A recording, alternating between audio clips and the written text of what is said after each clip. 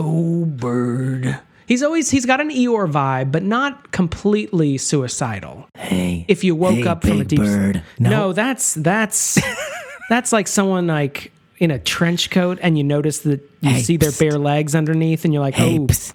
back off. Hey, big bird. No. Check out my trunk. Oh, you drew eyes over it? That's weird.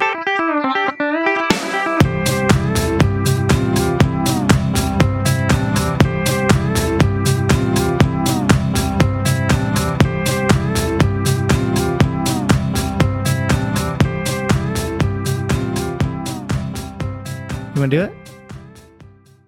Wait, what am I doing? Welcome to Your Inner Child is an Idiot. This is the podcast where we look back on things from our childhood and see if they're any good. My name's DJ. One day I will get the format correct. I'm Damon. We're going to talk about Follow That Bird when the fine folks at Sesame Street come to the big screen. Yes, their first foray. I almost had said foyer. That's different. First into foyer. the big Everybody screen. remembers their first foyer. You got the little bowl where you can put your keys, maybe spare It's so change. nice. Maybe there's Little a coat rack. chandelier. Have you ever seen this movie?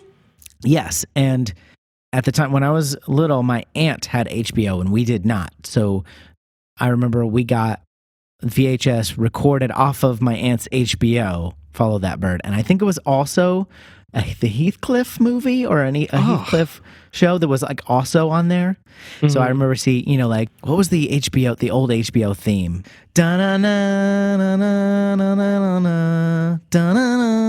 That is still currently the HBO theme. Don't they just go?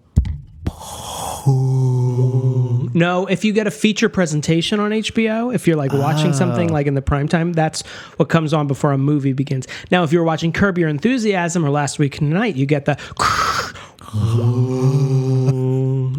that's different. But you still get the ba-na-na-na-na-na-na-na. Me and Tyler like to scream it as loud as possible when a movie plays. Yeah. That's the jam. That is a jam. No, it's good. And I love that it doesn't resolve. It just keeps rising, and then it's like, I guess the movie will resolve this too. Leaves you like, it like throws you off the cliff into the movie. And so you're like, And then you realize you're watching that King Kong movie that just came out somewhat recently. It's like, that's Apocalypse too Now? bad. Get out of here. Oh yeah, and then you go into the O. Oh yeah.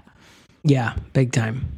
You got to go into the O, baby. The H is O. Here, I'm going to send it to you because you got to jam. Please this. do. Man, I forgot about the drums. That really makes it. All right, I'm pulling it up now. I do remember this where you go into the... I see now what you meant by into the O. Yes, this last thing with the title card, I have that on so many... loud now. Sorry. The last thing with the title card, I have that like going from tracking at the very beginning Yes, of like a, yeah. a taped recording of it. I know that doesn't have much to do with Follow That Bird, but that's... One could even argue nothing. But that's the main thing I remember is the intro and then getting into it. And I remember loving this movie. And Big Bird was always my dude. I was into, I think you and I would be the right age right before the reign of Elmo. I remember Elmo being a very periphery character when I was a kid. And now he seems to like rule over that place with an iron fist. Yeah, he became a despotic ruler. And it's really he's like a the shame. Suge Knight of Sesame Street. He's got the whole like Fidel Castro thing where he came in and he was like, of the people. He came, from, he was us. He was representing us. And then he just became another despot, Yeah, it was just like, this is just the same thing, Army Green's jacket. Yeah. What happened with Elmo? Like, how did that happen? I know, like obviously, like Tickle Me Elmo was like the biggest toy ever, but he was big before that. Like that's why. Yeah, I mean, I remember him like he started to have a personality when I was maybe about to age out of Sesame Street. Like, I remember being like kind of into him at the end of my Sesame Street career. Whoa, okay.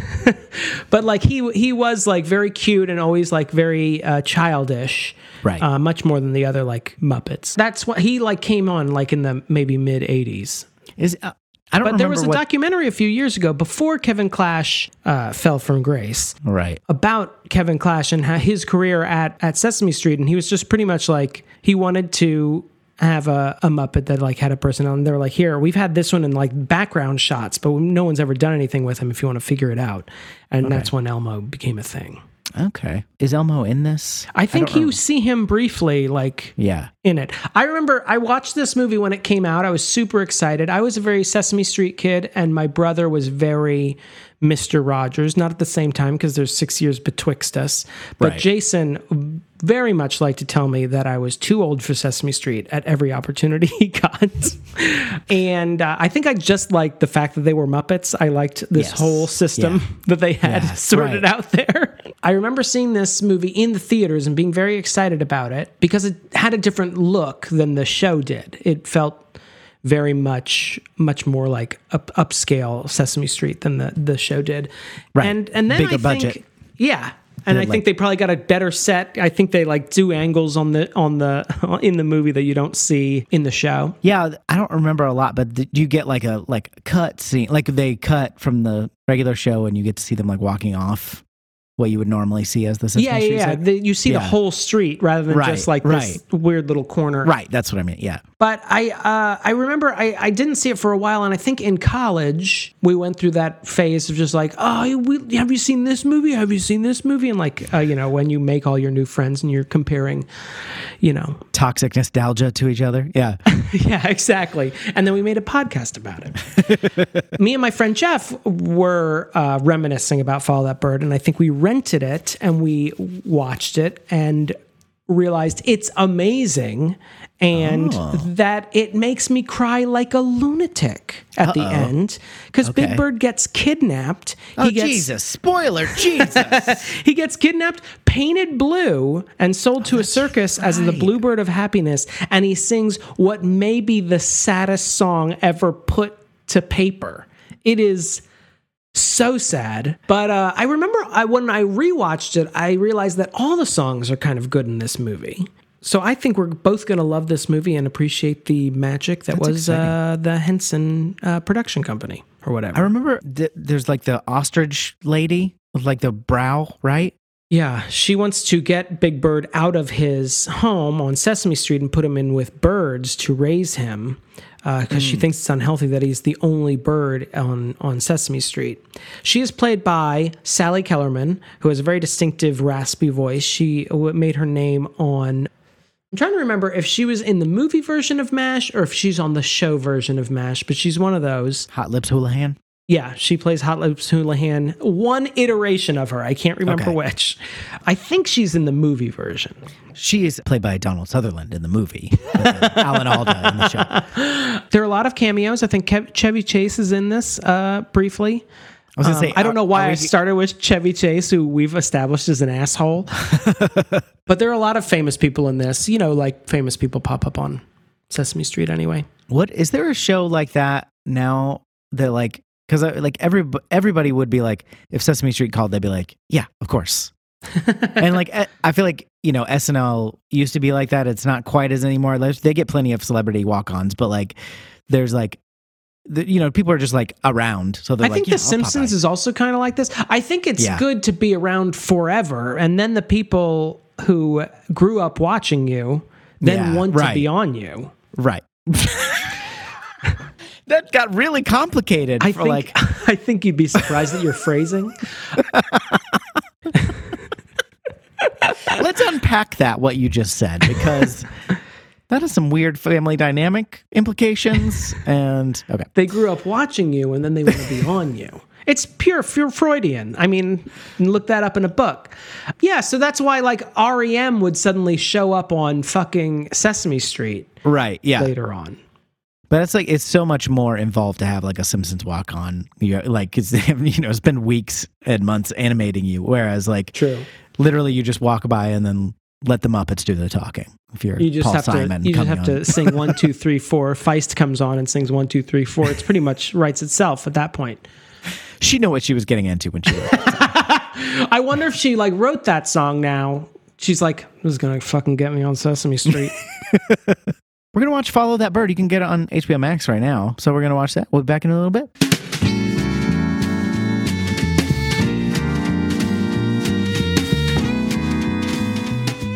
We need to do another ad for our own Oh my God, venture. Of course. It never ends with these ads.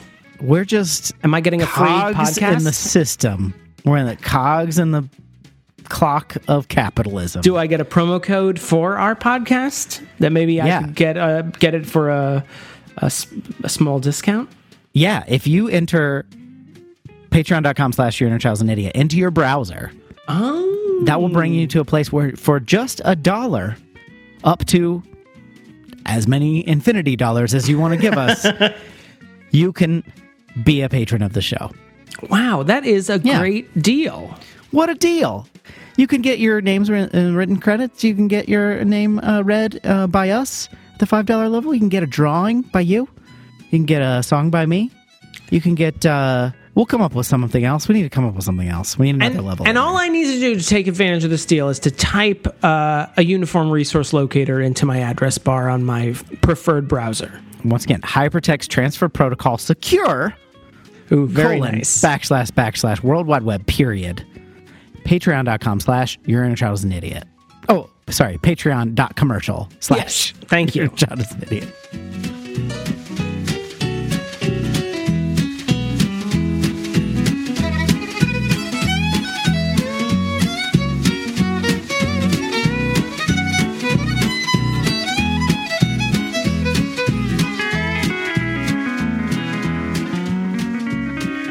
And there ain't no road too long. Do you think that so when we heard that song, I now remember that song, but do I remember it just because they say that same thing about 42 times in that song? Or am I actually remembering it from childhood?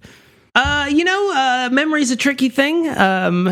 It's hard to say. Do you remember... Do you remember your own name just because you're just so used to hearing it? Do you want to recap this movie? I'd love to. Thank you for asking. You're welcome. It opens with a Patton parody, which is something that every kid loves. They love George C. Scott's oeuvre. Then it cuts to a fun animation, which gives us all the studios that were involved. We learned that this movie is brought to us by the letters W and B, like Warner Brothers. I didn't even put that together. I just thought they were... Then we cut to another opening to this film. It's pretty much The Hobbit, The Unexpected Journey, where it starts 3 times. You're like, when's the plot starting? We start at the organization called the Feathered Friends, and they've become aware of Big Bird in some capacity. I'm not sure what that process is. If there's like a government agency, are they linked to the Department of Homeland Security or what? But they become aware of him. A letter writing process. You got to get 10,000 signatures. But they have become aware of Big Bird. They're concerned that he is not around other birds. And so they find an adoptive family, the Dodos, and send Mrs. Finch, voiced by Sally Kellerman, to get him. Tyler, by the way, I want to point out, he reminded me that Sally Kellerman was the voice of Hidden Valley Ranch when we were growing up.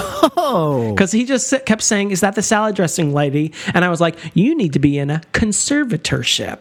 And then he showed me a video on YouTube, and I was like, oh, that is Sally Kellerman. Yes, I apologize. Lawyers, back off. Leave Tyler alone. Mrs. Finch places him with the Dodos, who are all the way in Illinois. Sunnyside or something. Oceanside? What is it? Oceanside, Illinois. I assume a suburb of the Chicago area. They are terrible. They are morons. They don't seem to understand how to run a lawnmower. They don't understand. They're dodos. They're stupid, like the previously extinct dodos. Big Bird soon realizes this isn't the place for him, so he runs away. He had a family all along. And encounters many celebrities on the way, including outlaw country star Waylon Jennings, who is a turkey farmer transporting turkeys across this great land of ours. He hitchhikes with him. He meets up with some kids on a farm, seemingly have no parents around, then realizes that Miss Finch is hunting him all across the country. Eventually, his friends back at Sesame Street realize he's run away, so they go on searching for him. He gets kidnapped by a fun fair run by Dave Thomas and John Flaherty? It's Flaherty, but wasn't he the dad from Freaks and Geeks too? I know they're both SCTV guys, but yeah. John Flaherty, I think. Prove me wrong as I keep going. The Sleaze Brothers Fun Fair. They kidnap him, paint him blue, and he sings a heart-rending song. But eventually his Sesame Street friends find him and rescue him from the Sleaze Brothers. Joe Flaherty. Joe Flaherty. Sorry, my apologies to the Flaherty estate. Is he dead? I don't think so. No, he's alive. Like Catherine, all SCTV people for me are dead. So Catherine O'Hara has a Memorial MVP award, as does Joe Flaherty has an estate. Eventually, the Sleaze brothers were brought to justice by another SCTV alum, John Candy. And all we're missing at that is Andrea Martin and Eugene Levy. And then I think we got a full house on SCTV. What else do we need? And then Big Bird's back home in Sesame Street, and everything seems to be hunky-dory. Miss Finch is shown that a found family can be just as good as a biological family. It's good that he's around cows and grouches and people and counts and a gay couple. The family you choose is the family something that sings the blues. And also, most importantly, Count Von Count counts the credits. There are 200, I believe, and 78 credits near the end. Yeah. It's very charming. And that's Follow That Bird, I think. Did I do a good job? Yay! I did write it. My first note is 5 minutes in, I've choked up at every scene. Really? Oh, yeah. When he says goodbye to Snuffleupagus. Oh, yeah. You have to be a fucking monster. That's the shit right there. Oh, Snuffy. Bird. Oh, bird. I finally remember his voice. I think we were trying it in the intro, and I immediately remembered as soon as it came on, the Oscar, the Grouch Patton parody. The Grouch national anthem. Memories came flooding back of loving it. Did not catch the Patton reference as a child. You didn't get to see Patton? Your dad didn't show you Patton? I'm sure my dad, my parents, mom was like, you can't show him Patton too early. So wait until he's 12. And I'm sure my dad, every birthday, was like, one more year closer to Patton. Here we go. I didn't remember that there were multiple Grouches. Yeah, I think when we were kids, I remember the Lady Grouch sometimes would come up, and she sort of hangs out at Hooper's store during the story, hanging out with that other kid who's like, I don't know how he's able to keep track of the progress everyone's making, but there's the children, by the way, are insanely adorable in this. They were made in like a mid-80s laboratory. They were all given those like nondescript sports jersey t-shirts that just have like the number 8 on them. And there's no affiliated team, and they're all like super adorable. But that Lady Grouch, I don't know her name, but I remember her. And I think there were occasionally there'd be a Grouch convention in town or something, and all the Grouches would be there or something.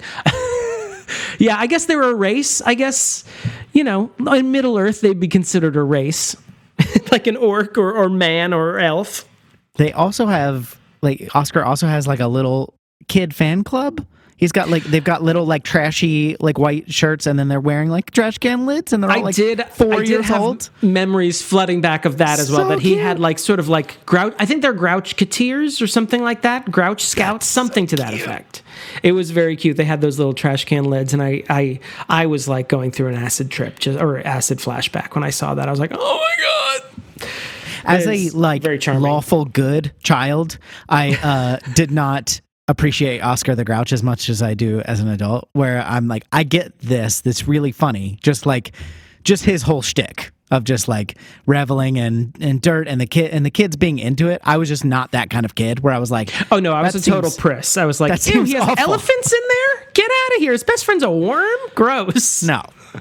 I did like, he gets some of the best lines in the movie where when Big Bird's leaving and he says goodbye and Oscar goes, that's the nicest thing you've ever said to me. And also I forgot that he called Maria, he had a thing with Maria and he called her Skinny. And when she's assigned to his car, he says, it's you and me, Skinny. And she is put out. I don't know what that means, but I think it's charming.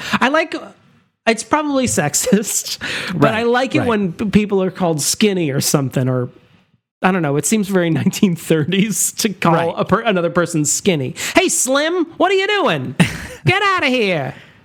You got lead bullets in your shoes? Get walking. That wouldn't be that heavy.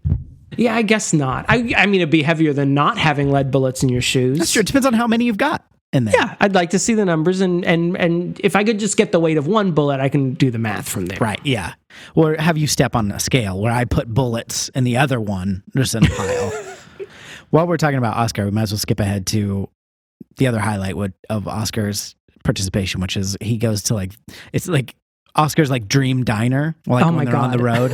They go like Sandra Bernhardt's the server, and it's just like pure chaos, just like slop, and everybody's really rude to each other. It's amazing, and I remember being skeeved out as a kid for the same reasons as we were talking about. All the menu items are like spaghetti with like molasses and topped with what was it, pickled maraschino cherries. It sounded so gross. It reads like a Michelin star restaurant now, but at the time.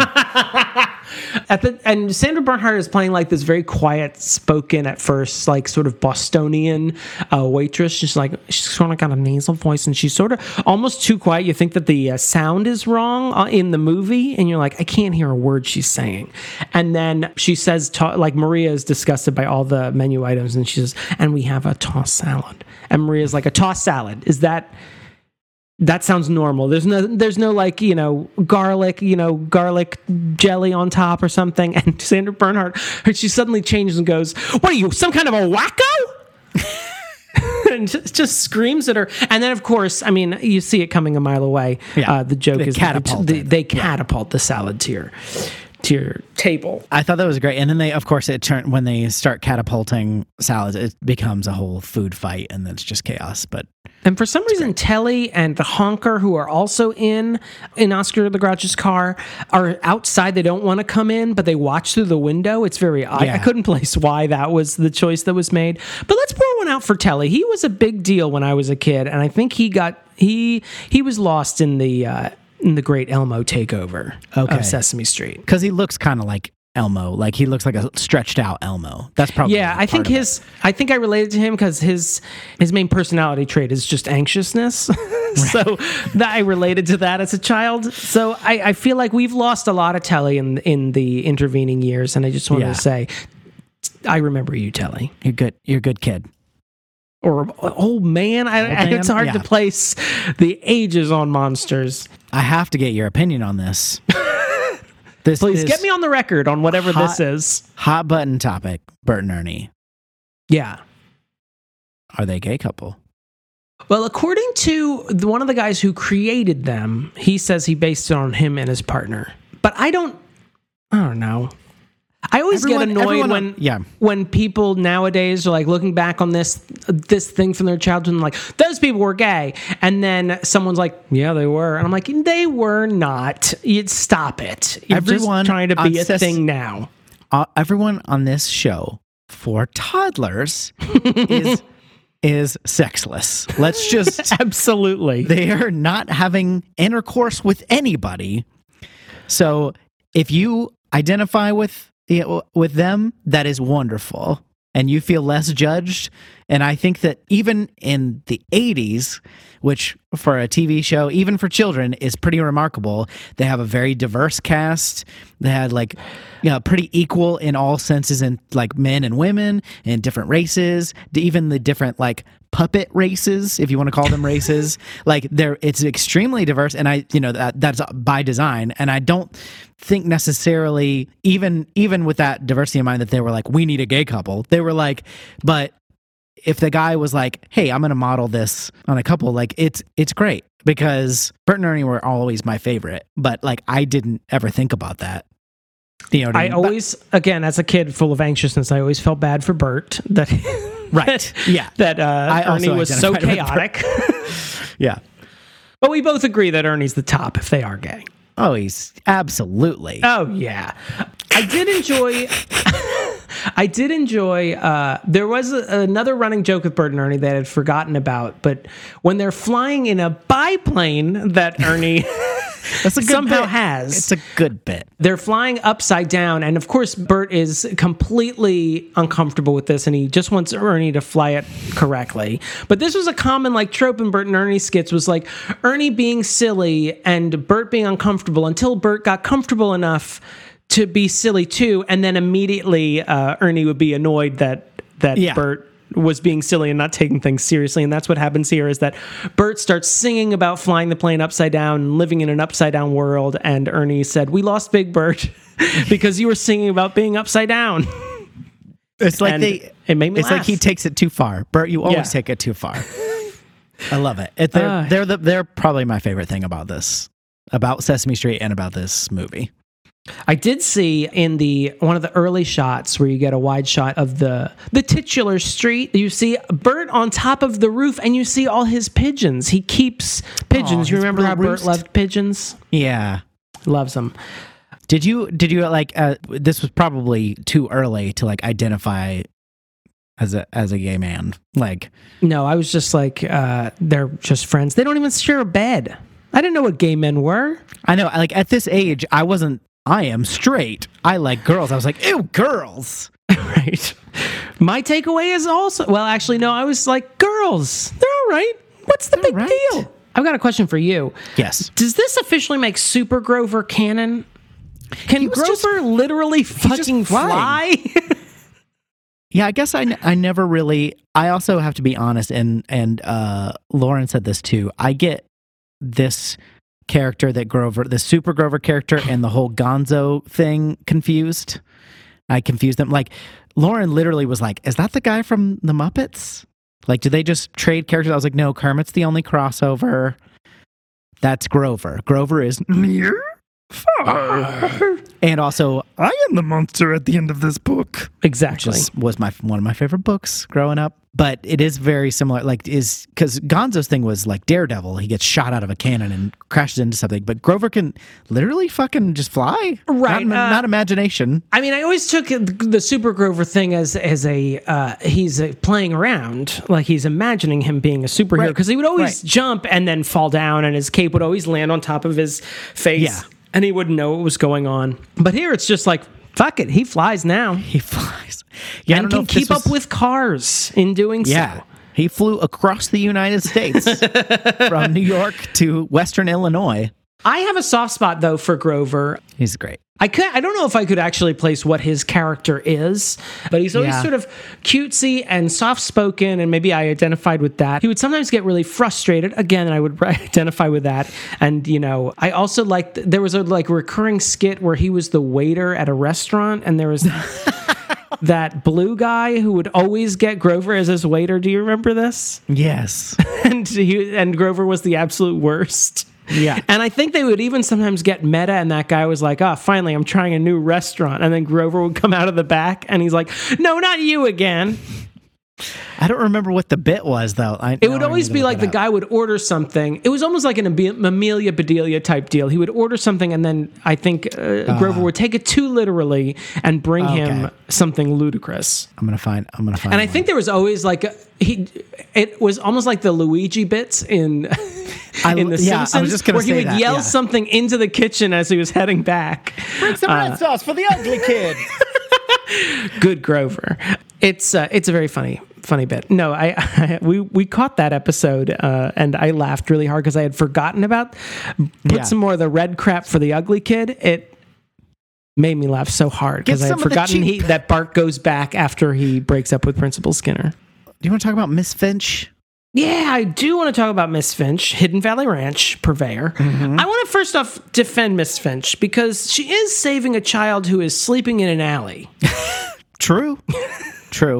I know he has a mailbox. I know Maria will probably say, you know, he has a mailbox and he is a bird and he has got a nice nest, but he is still sleeping in an alley no matter what you tell me. Mrs. Finch, I remember her being oddly terrifying as a child. Yeah. And Tyler she's very had like a question. Ostrich-like. She's got like the stark brow. She's got the angry eyes, to quote Mr. Potato Head. She's got that sharp lavender bob, and she's got a nanny from. She's got the wardrobe of Nanny from Muppet Babies. Yes, yeah, the skirt, stockings. cardigan, sensible top. Yeah, it's she is a little terrifying. She's kind of like the weasels from Roger Rabbit, where she's just like in that big van, and she just sort of pops up whenever Big Bird's finally singing the end of a song. She always seems to show up during that last verse. It's a good villain. It's a good villain because you can sort of see her. She's clearly got a mission. and she thinks she's in the right, but also like it's like a very, from a kid's perspective, kind of vibe of this adult is trying to force me to do something I don't want to do. And she's very stern. She's very taciturn. But she's not necessarily mean, though. No, she's clearly mean. She does mean well. She actually literally thinks it's important that Big Bird goes to a bird home, a loving bird home. And even though the dodos are idiots, you know, that's her first attempt. It'd be a foster home. It didn't work out, you know. I do think that though, how they like kill her on top of that dam and then her body falls into the water below, I thought that was a little much, because I again, like we said, I think she means well. So the fact that Big Bird, you know, and her were, you know, facing off gun to gun, and she was voiced by Tommy Lee Jones, but just in that scene, which was also distracted. I didn't mind the fall. It's just that they had to show her body being ripped to shreds. Yeah, hitting all the rocks below. Dam. Yeah, I just thought that was excessive. Uncalled for. Yeah. Maybe chopped in half, but it's a kid's movie, you know? Show her drowning. Nothing too gory, just you know, slowly dying from inhaling water. I don't really have any insights. I just thought she was a good villain.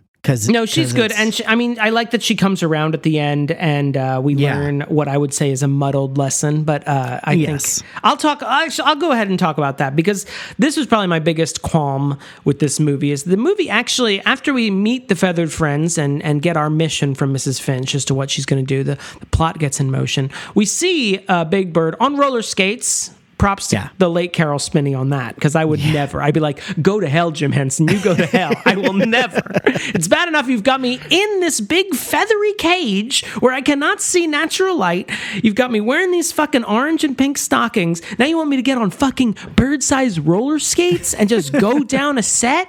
Fuck off. So Big Bird meets another bird that lands on a light post, and he's genuinely like excited to see another bird, and is disappointed when he finds out that the bird's not going to stay in Sesame Street, that he's just passing through, which sort of lends credence to the reason that Miss Finch is heading to get him, which is he needs to be in contact with other birds. He needs to have bird friends and a bird family. So it sort of makes you go, oh, well, maybe he does need bird friends. But then at the end of the movie, when we're doing that panoramic shot of Maria, you know, saying he's got a family here. He's got a family of people and cows and counts and what have you. Birds are not on that list. There are no real other birds in Sesame Street. So I was kind of confused as to what I should take away from this. Like, if I buy into the metaphor, which I assume they're saying is like, maybe you're a kid of color in an all-white community, or maybe you're of a different religion than the other people in your community, or something like that, that you should have some sort of contact with people like you, but not exclusively people like you, that it's good to have a diverse, you know, friend group. But he's still, like, at the end, he doesn't get that bird contact, sticking with our metaphor, that the movie sort of made a case for at the beginning. So I was a little bit confused as to what I was supposed to be learning as a 4-year-old child from this. Well, and like it, even in the beginning, Big Bird's like, well, I have a home. I'm happy here. And then he sort of gets convinced, partially because of his encounter with the bird, and then partially because Miss Finch convinces him that he needs his own kind. He's like, oh, I guess I do. But it's also like, he doesn't seem like, you're right. He's kind of like reluctantly leaving at the beginning. Well, he's a kid, and these adults are like sort of telling him what he should do. Well, all I'm saying is that, like, yeah, it's already a it's not like he got mad and like stormed away. Right. He just like was kind of like, okay, I'm going to go do this. And then immediately realized it was a mistake. Yeah. Because the next thing I want to talk about is that the dodos, who I remember now because the little kid's name is Donnie, also my name growing up. Donnie Dodo, which was cruel that your dad would call you, that your middle name is Dodo.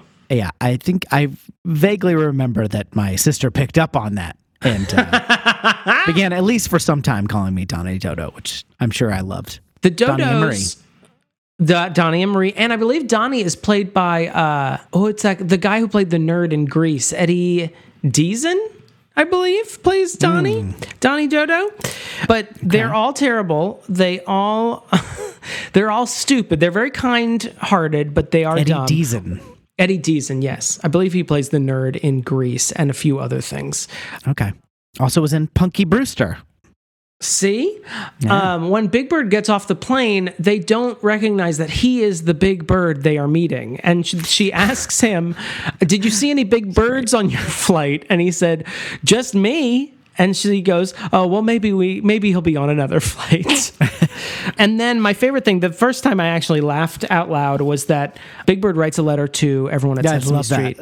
And he mentions they have a lawnmower that you can ride around. And then he says, but I don't think they know how to use it yet. And you see Daddy Dodo set the lawnmower, and it's shot in a way that you just hear the lawnmower and see him from the chest up. But then you realize he is not on the lawnmower, and the lawnmower is just sort of rolled away. And then later on, they go to the pool.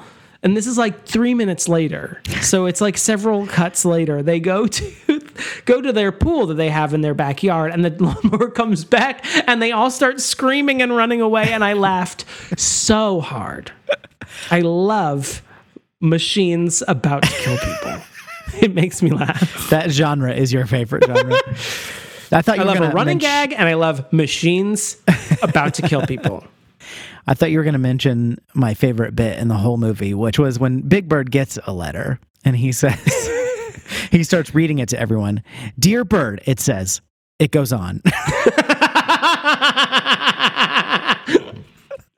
That's good. It's a very good delivery. He also, the mailman, delivers the letter to him and says, are you Big Bird? I got a letter for you. And it's huge. It's massive. Yeah. Mm-hmm. And the guy says, I hope you don't get any packages. Because they would also be big. They'd be very big. Were you put off by Snuffleupagus's just insistence that he was ready to visit? And it's like, hey, dude, I'm trying to see how I fit into this family. Yeah, there's a whole social dynamic. There's a lot of sibling politics. I got to work out with Donnie and Marie, show them that I am strong. I've already shivved Marie to show her I'm just fucking crazy. Find the biggest sibling in your foster family and shiv them. Shiv them. That's foster kid 101. That's how you get them. One more thing before I bring this up. I want to say Big Bird snoring is probably the fourth best snoring in pop culture. He is behind, tied for first, Huey, Dewey, and Louie and DuckTales have the best snoring, which is... Big Bird tucks his beak into his chest like a bird would, and he does this weird it's adorable. He does this little head shake. It's great. There's not enough comic snoring these days. Honk shoe, honk shoe. Love a honk shoe.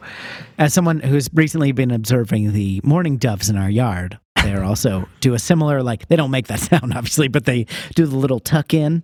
Yeah, they do sort of tuck their little... Hey, you like music, right? Love it. One of my favorite things. Let's talk about the music in Follow That Bird. Okay. What did you think of the music in Follow That Bird? I don't know how else to sort of lead you into this. We've already referenced Ain't No Road Too Long, outlaw country classic, because it's sung by Waylon. And then I assume he was smoking a joint while singing it. Yeah. I can't remember the melody to any of the other ones, but there was there was the Flying Upside Down song, Bert and Ernie. There was in my upside down world. Yeah. That's right. And something and upside down girl. Ba, ba, ba, ba, ba, ba, ba, that's Billy Joel, actually. But sorry, that's true. Upside Down Girl is a forgotten classic. Upside Down Girl. And then there's this sad ass song he sings in the cage when he's painted blue. Oh my God! I wrote down that Bluebird song. Don't get any easier. Yeah. I know there was more, but those are the main ones I remember. Well, there's also that Easy Goin' song when they're gardening. Easy Goin'. I like that song. That was a cute song. They're good tunes. Yeah, they're fucking great. Well, they're good. They're good. They're a little, and I think it's intentional because it's a very young target audience. They're very two main lines. You know what I mean? They're a little bit. If I'm being picky, if I were hearing them on the old Spotify, I might skip them only because it's okay, I get it. I think I got the gist. Kids on a farm with no adults. Yeah, but I think they're great. They've got good melodies. They're good little. I think they add to it. Ain't No Road Too Long, I thought was a little long. It was like, oh, well, there ain't no road too long, but this song could use a fifth verse, someone said. Yeah. I mean, that Bluebird song is a very simple song, but I think it's also compounded by the fact that, like, seeing Big Bird, who was my favorite Muppet as a kid, like being literally caged, painted against his will, and singing like this, like, music box, like, minor key song while all these kids just stare at him while he has a sign beside him saying the Bluebird of happiness. Like, it's all like combines into this miasma of just heart-wrenching sadness for me. It's really sad. Baby. I'm one of those people that has imagined myself meeting Big Bird, and I would imagine that I would just break down in tears immediately, and I don't know why. You can't disappoint a picture. But that moment is very sad. And those kids watching him be sad, and they're like, he doesn't seem too happy. Yeah. It's so heartrending. Yeah. And he has like a blue tear that comes out of his eyes. A Muppet cries. If a Muppet cries, does that make it real? Yes. Philip K. Dick, he posed that very question. Yeah. All the rest of my stuff is just highlights. Like, I don't have any other big points. I do. Here's one of my best points. This was sort of a moment where I was like, that is clever in a way that I never would have come up with. Near the end of the movie, Olivia, they've all stopped at a gas station. All the Muppet cars and various people have stopped at a gas station, and Olivia comes up to the Count and she greets him. And she gives him a high five. And the minute I saw that, I was like, of course the Count would want to be greeted with a high five because it's got a number in it. It's so fantastic. I kind of wish there was more of the friendship dynamic with Snuffleupagus and Big Bird, because that's like a central tenet of Big Bird, is that he has this friend, Snuffy, with the terrifying eyes. Oh, those eyelashes, girl. You're going to need to... Yeah, and we get a little bit of that, but because Snuffleupagus can't go save him, he's just kind of like, he writes the letters, and he just kind of like talks like, oh, hey, I can come visit now. But he doesn't take part in the road trip, and I think that's a missed opportunity for, as far as character goes. It's probably logistically unsound, but well, it also I think at this time, right? he was still considered Big Bird's imaginary friend, right? It wasn't until I think, which is makes the story even sadder. His best friend is an imaginary. How did he write the letter though? I think he was still considered imaginary. I think they changed that shortly after for the reason that they didn't want kids to be afraid to tell adults something because the adult might not believe them. Oh. Which, when you think about that, when you put two and two together, you're like, oh God. So they didn't like the idea that Big Bird had an imaginary friend that he was telling everyone was real, and they didn't believe him. Right. So they changed it, and Snuffy, I think, became officially part of this plane of existence, but only after the release of Follow That Bird. So he's still an imaginary friend at this time. But yeah, I agree with you that it probably would have been a great canon moment to make Snuffy real in the release of Follow That Bird. Well, and it's also like have him bust through the door and say, hey, you fuckers, here I am. I ain't real. I'm going to take a fucking dump on this street. Just beheading Donnie Dodo. I remember distinctly when Big Bird packs his suitcase, that bit. I remember he keeps trying. He just puts like random stuff and then tries to pack a beach ball fully inflated beach ball. I think I was annoyed by that as a kid, but that's very funny. At first I was like, well, I guess he's going to get all the essentials in here, but then no, he didn't, because the beach ball. The beach ball was the straw that broke the camel's back. I do want to point out one thing about the plane. Two things about the plane. First off, it has some of the best legroom I've ever seen, that it could have an 8-foot bird in the seats. And plus, the woman in front of Big Bird is reading Muscle and Fitness. It was very odd. She didn't look particularly like a Muscle and Fitness reader. And here we are. No slight to her, but it was just an odd choice for just give that woman a random magazine. Muscle and Fitness? Did I say random magazine? Then that qualifies. Yeah. Just grab one off the coffee table there. When they show the overhead view of like the way to Ocean View, Illinois, they only highlight super odd named tiny towns. Like, there's no, like, they go over Ohio, and so there's Cincinnati and Columbus. It's all just, like, Bucksnort and whatever. I don't remember the names. But Toadstool is the town that's halfway between that was great. Oceanside and Toadstool is where they have the mushroom parade, and we get one of my favorite other bits, which is the sign that says, mushrooms are forever. What does it mean? It doesn't matter. It's great. We also get a good amount of car humor because of this road trip. We get the sloppy jalopy, which is Oscar's car, right? I like that he has a car and it has a name. Yeah. The Count's car has like bat wing fins. It's awesome. And no one rides with the Count. Like, who wouldn't want to ride in the Count's like supervillain car he's got? It's amazing. It's like purple. It's like Breathless Mahoney purple. It's got these like old style 50s like fins, but they're like styled out like bat wings. It's amazing. Maria, ride with the Count. Just go in there. Send Cookie Monster over there because he ends up eating the entire car, which is very funny. I didn't know that was a thing. Cookie Monster isn't obsessed with cookies so much as literally he's a goat. He just eats everything. Yeah, I don't know why they decided that his moniker will be related to cookies, but he will eat anything he can. But we'll specifically call him out on the cookie thing.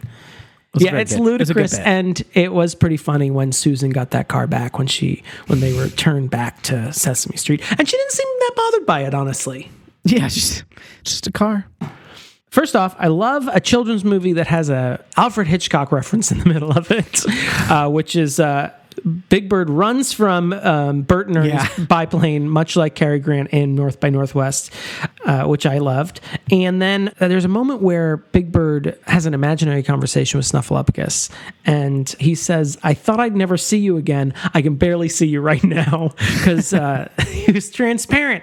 And I love a meta joke about how transparent people are people you imagine, or ghosts or whatever. That's like a trope in movies. I'm like, who said ghosts are transparent? But movies did, and then forever they are transparent in our minds.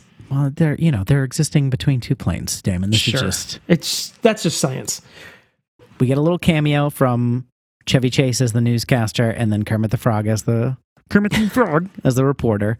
And it's not particularly funny, but it's good to see them both. Kermit's reporting on the missing bird from Oceanside, Illinois. Although I thought he was just Sesame Street News. That was canon when I was growing up, but what do I know? I mean, he's picking up freelance gigs. It's Reagan's economy. Didn't trickle down to Kermit. And my favorite... Or the press, the liberal-leaning Sesame Street media. True. Also, another really good bit is when they all come to rescue Big Bird in the cage, and they're trying to be quiet because the Sleaze brothers are sleeping in the same room, and he just can't. He's like, "It's so good to see you." And they're like, "Oh, sure," and he just can't do it. He very can't cute. Stop talking because he's a child. It's very cute. Did you know that? Like, obviously, it's set up very clearly in this movie that Big Bird is 6 years old and he's a child and he needs a family or whatever. But like, did you know that? I always pictured Big Bird as like an adult, and this movie is what made me confused about it, because I was like, oh. You thought it was just sort of like a chipper sort of dim he's a adult. Puppet. You know what I mean? He's an ageless, but not that he was an adult, but that he was just a... It's hard to see age in puppets, as we already discussed with Telly just a few minutes ago. Right. How old are Bert and Ernie? I mean, they have an apartment, so I don't know. They've kept all those pigeons. That seems like a lot for kids. They're nesting. I think I did understand that Bert or Big Bird was a child. Technically, I don't know why I know that, but yeah, I think it doesn't really matter. But know. It's just like it's never that explicit until this movie, I guess, or maybe it is, and I just didn't remember, which is totally possible. But this movie is like, he's 6 years old. Like, oh, okay. His birthday is this day. Yeah, which means he's now 106 years old. He's an Aquarius. Well, I just wanted to, first off, Big Bird, you live in an urban area. What, the fucking pigeons too good for you? You can't fucking talk to the pigeons? Yeah, talk to birds. There's your fucking bird friends. Yeah. Jesus, just because they eat trash, you can't talk to them suddenly. Just because they're disgusting flying rats. But I do want to, there's part of me that, as a kid, I never picked up on it because, I just have a higher thought process than most, and I'm just really aware of, socio-political issues. But it's really kind of amazing when you see the cast of the TV show go into a movie and you're like, it's like a crazy diverse cast that you don't see. Yeah. There are 3 there are 3 black people in the main cast that are like Gordon from Sesame Street is like pretty much I am the human face of Sesame Street for the most part. Yeah. And Luis and Maria, like I remember when they got married when I was a kid, that was a big deal. Linda is deaf, and so like her being deaf is never treated as a burden, but it's always like this thing of like we need to make sure that Linda is included, and they sign very casually in the show. It's like amazing that this was a show that debuted in 1969 with pretty much the same cast. Yeah. 1969, what I like to refer to as the summer of 5 years after the Civil Rights Act. And that like that permeated through my childhood of just like seeing these people on a day-to-day basis, and I'm just a white kid from Whiteville, I think we can all agree, and like I didn't think anything of it. It's amazing, and I feel like sometimes you just are so used to it that you don't feel the need to commend it, but I want to commend like Sesame Street is kind of awesome in that it didn't make a big deal out of it. It was just like, here we are, we're in an urban area, and so it's going to be a very diverse group of people, and that's like sort of the theme of this show as well, is not just like the species diversity of Sesame Street, where there are cows and people talking, hanging out, or cows and grouches or whatever, but also like a diverse set of people all living in like harmony and learning their ABCs together. And now learning to count in Spanish. Did you catch Elmo at the end? No, was he in the party? He was at the end when like they're all like cheering for Big Bird to be back. He like pops out of a window. It's before Elmo was Elmo. Right. And he was just like this leftover puppet. But yeah, he was there. Consolidating political power. He was building up. He's doing those. This is still the backroom deal part of his rise to power. Exactly. Just a bunch of white guys with cigars. And then he'll talk to the Senate and they'll try to crown him emperor, and he'll refuse 2 times, but on the 3rd time he will accept the crown. And that's when Big Bird realizes he has to stab him on the steps of 123 Sesame Street. Let's go to the verdict. Okay.